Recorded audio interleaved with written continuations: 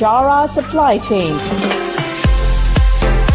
highlighting and showcasing solutions for the most complex challenges facing the industry in 21st century by our team of subject matter experts and mentors. Broadcasting every week, all year round, we will present the most up-to-date series of podcasts and webinars. Hello and welcome to another episode of Bichara Supply Chain, the podcast. This is Nur Hadi House. Today we're going to talk about Project Supply Network, and with me now, Oliver Lehman. He is an expert in project management and also president for Project Business Foundation. Additionally, he was a past president for PMI, Project Management Institute, chapter of Southern Germany. So thank you for joining us, Oliver, and welcome to Bichara Supply Chain. Hi, great to have you all here. And Nohadi, I'm looking forward to interesting 20 minutes. Okay, so before we get in, can you please tell us a bit about your professional background and what do you do? Today, I am a trainer. I have been a trainer in project management and in project business management for the last 25 years. Before that, I was a practitioner in project management. My home industry, before I became a trainer, was actually automotive. And in this field, it was mostly process certification projects, and it was engineering projects, big equipment to be installed in automotive manufacturing, automotive and similar industries. It was not only automotive, but automotive was 80-90% of the business. Yeah. Okay, so my first question. Today's episode is about the Project Supply Network, which is similar to the concept of supply chain.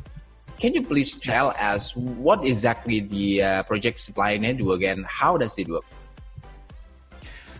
First of all, I had a strange history when I was in automotive industry.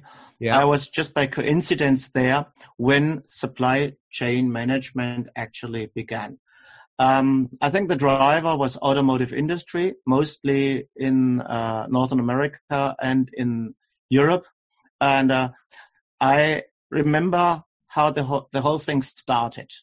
If you go back, say, 3 decades, what was there at the time was what we called in Germany the Verlängerte Werkbank. It means in English the extended workbench. So what it meant was you did a production internally in your factory, and this little thing, that little thing, you bought from outside the own company. You had a supplier for that, but it was more an exotic thing to buy something, not the regular thing. I was just mostly simple components that companies bought that did not want to make by themselves, something like an exhaust pipe or something like that, simple things. This changed in the around 1990, I would say, give or take maybe 5 years. It was a process. It's not just one moment in time. The drivers for this change, mainly, first of all, ISO 9000, which allowed different companies to agree to a common quality management system.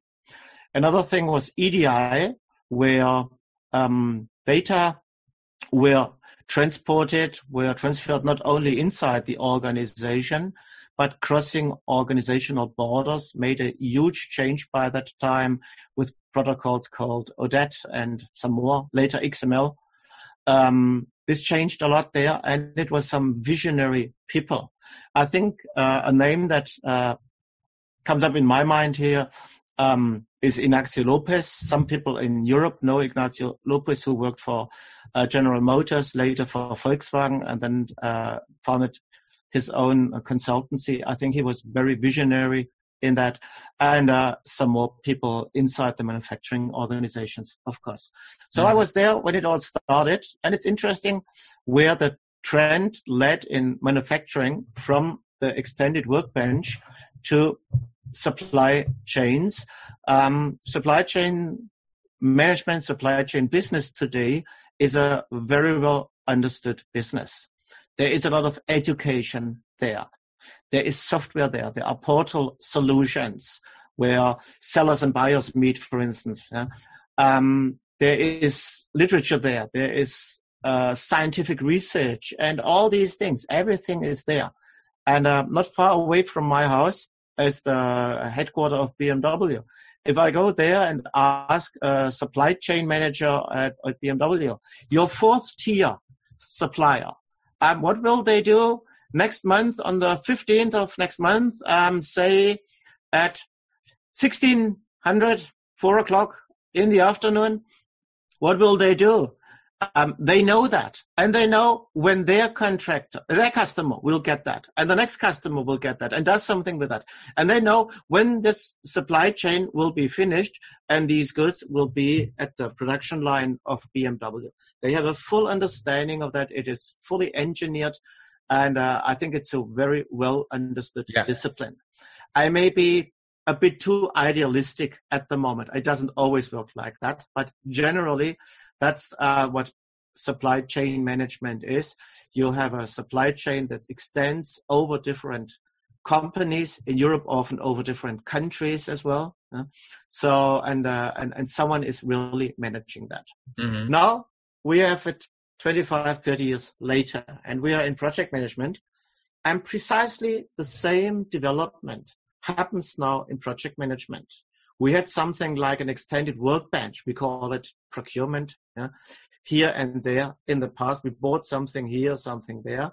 Now this is changing, and contractors in projects get more and more relevant and important for project success. And these contractors may be prime contractors. They may have subcontractors, who in turn have sub-subcontractors, and so on. It's a very similar situation.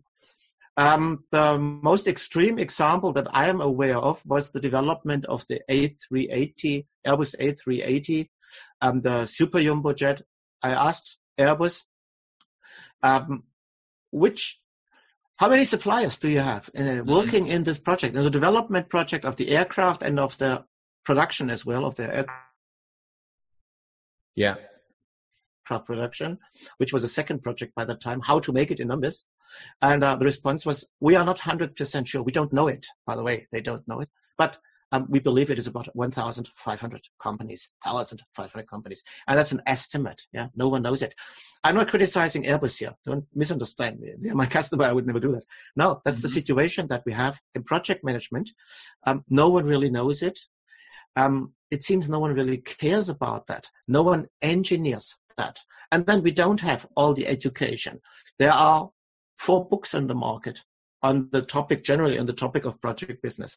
There is practically no research done on that. There is almost no education. I think I'm at the moment the only trainer in the world who fully addresses this topic. As one person in an entire huge business environment. Yeah? We don't have portals. We don't have software for that. Nothing is there. And if you look, where are the moments, where are the places, where are the causes of project failure in such projects? It's the interfaces between these companies involved. Each company has its own business interests, and when these business interests come into conflict, the project will suffer. Yeah. So then how can the project supply network support and resolve the complexity of the project itself? Project supply networks means we have different companies involved. The minimum, the smallest one is 2 companies with 1 contract. As I said, there could be hundreds there. And the idea of these companies is to tap into other companies' assets and turn them into resources. A customer turns into the technical, HR, license, any other assets that the contractor has, and turns them into project resources. Management attention, an important thing. The contractor can bring the management attention that the customer may not be able to bring to the project. So, and in the other direction, it's the contractor who taps into the assets, the financial assets mostly, of the customer, and turns this into funding for the project. So what we have is a driver for agility. These 2 companies together have opportunities that one company alone would not have. They can do things together that a single company alone cannot do. And if you bring together a lot of companies, they can add all their assets, their soft assets, as well as their hard assets, and turn them into resources for very successful projects. However, there is a huge risk coming with this speed that they gain from that and with agility they gain from that. And this is business risk. The business risk is each of them has different business interests. Each of them has maybe strong egos. Each of them has their own corporate culture. Maybe they are in different legal systems. So we have a lot of causes for conflicts and for troubles in there. And the most ignored one is one of these companies may go bankrupt as well. By the way, one company may drive the other one into bankruptcy. That's also a possibility. Yep. Project business is high-risk business for all organizations involved. Mm-hmm. Okay, awesome. So what are the most challenges in a project management and how to overcome the challenge, Oliver? Yeah, if we are in project business, I think the biggest challenge we have at the moment is the poor education of people involved. In project business management, you need people who know project management, of course. And the quality of education there, I think, maybe not enough, but it's growing. It's growing. It's getting better. There are good trainers out there. There is a lot of work done on that. But on the project business side, you have to add business knowledge to project management knowledge. Business management knowledge to project management knowledge. We talk about things that are not discussed in project management. Things like profitability, things like liquidity. Mm-hmm. There's a third big goal, that's the happy customer. We talk about that in project management, but we don't mention things like profitability. There is one software in the world for a contractor, that's Adika from the US. One software solution, as far as I'm aware of, that helps a contractor following up profitability and also following up the cash flow of the project. Uh-huh. When the contractor lays out money for the customer, when will the contractor get that back? Cash flow problems, liquidity problems are huge. Companies rarely go bankrupt because of a lack of profitability. They go bankrupt because of a lack of liquidity. They don't have the money anymore at hand to go on with their work, to pay their employees and their subcontractors and so on. Yeah. So we need to know more about that, and people involved, the practitioners, have to learn more about that. That's, by the way, the reason why the Project Business Foundation has right at the start a very, very strong focus on education. Mm-hmm. It is really the belief that the biggest shortage we have is educators. Yeah. And then we can resolve the next biggest shortage, and that's educated practitioners. I understood. So this will be our last question on today's podcast. How do you see the collaboration between the supply chain and project, where these are combined into another terminology called supply chain project management?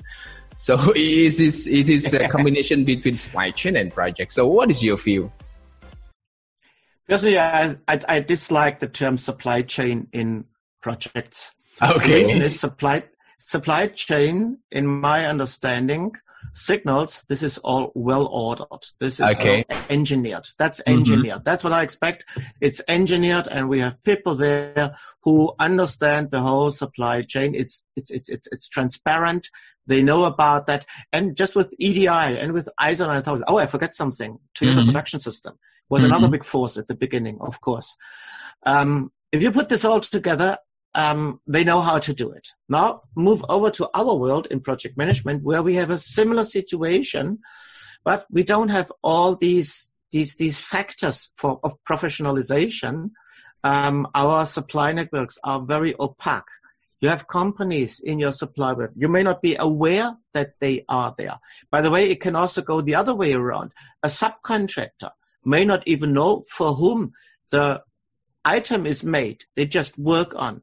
They work for a prime contractor, and the prime contractor never told them who the end user, the end customer will be. So it can also go in the other direction. There's no transparency in that. Then it's very, very dynamic. They are changing these network structures again and again. They are very, very complex, these network structures, and they are not really managed. So what this says is it's a well-managed project supply chain, and I would love to see that. We are far away from that, away from that. But the idea is good. The link is very easy to say. In many projects, say development projects, for instance, get back to automotive. Automotive is my home industry. Yeah. When you have a company developing a component for you, I am the customer, I'm the car manufacturer, and I have a component manufacturer developing the component for me. Today, it is part of my project supply network. It is very likely that tomorrow, this will be part of my supply chain for manufacturing. Mm-hmm. They develop the component, and they will probably make it later for me. Mm-hmm. Today, my largest customers are from aerospace, and that's the typical situation in aerospace. We develop the component for the customer today. That's part of a project supply network. And later we will make it, and that's part of a supply chain in manufacturing. So there is a very, very strong link there. And I think that project supply network people can learn a lot from supply chain people as soon as they talk with us. They can give us a lot of knowledge, a lot of experience. They know so much about how to do it much, much better than what we do at the moment. And when we do it wrong in the project, manufacturing will later suffer. All the mistakes that we have in the project today will translate into troubles in manufacturing later. Mm-hmm. So there's such an over-the-fence situation at the moment. Project people do something. When they're finished, they throw everything over the fence, and that's where the manufacturing people are. We have to tear down this fence. We have to tear down the wall between the two. Yeah. Okay, so what this means for project management and project supply management, we have to mature. Yeah. Yep. Okay, cool. Mm-hmm. See you next time, and goodbye. Yeah, goodbye, Nuadi. At Bichara Supply Chain, we are committed to driving global perspective to embrace technological adaptation in improving process efficiencies.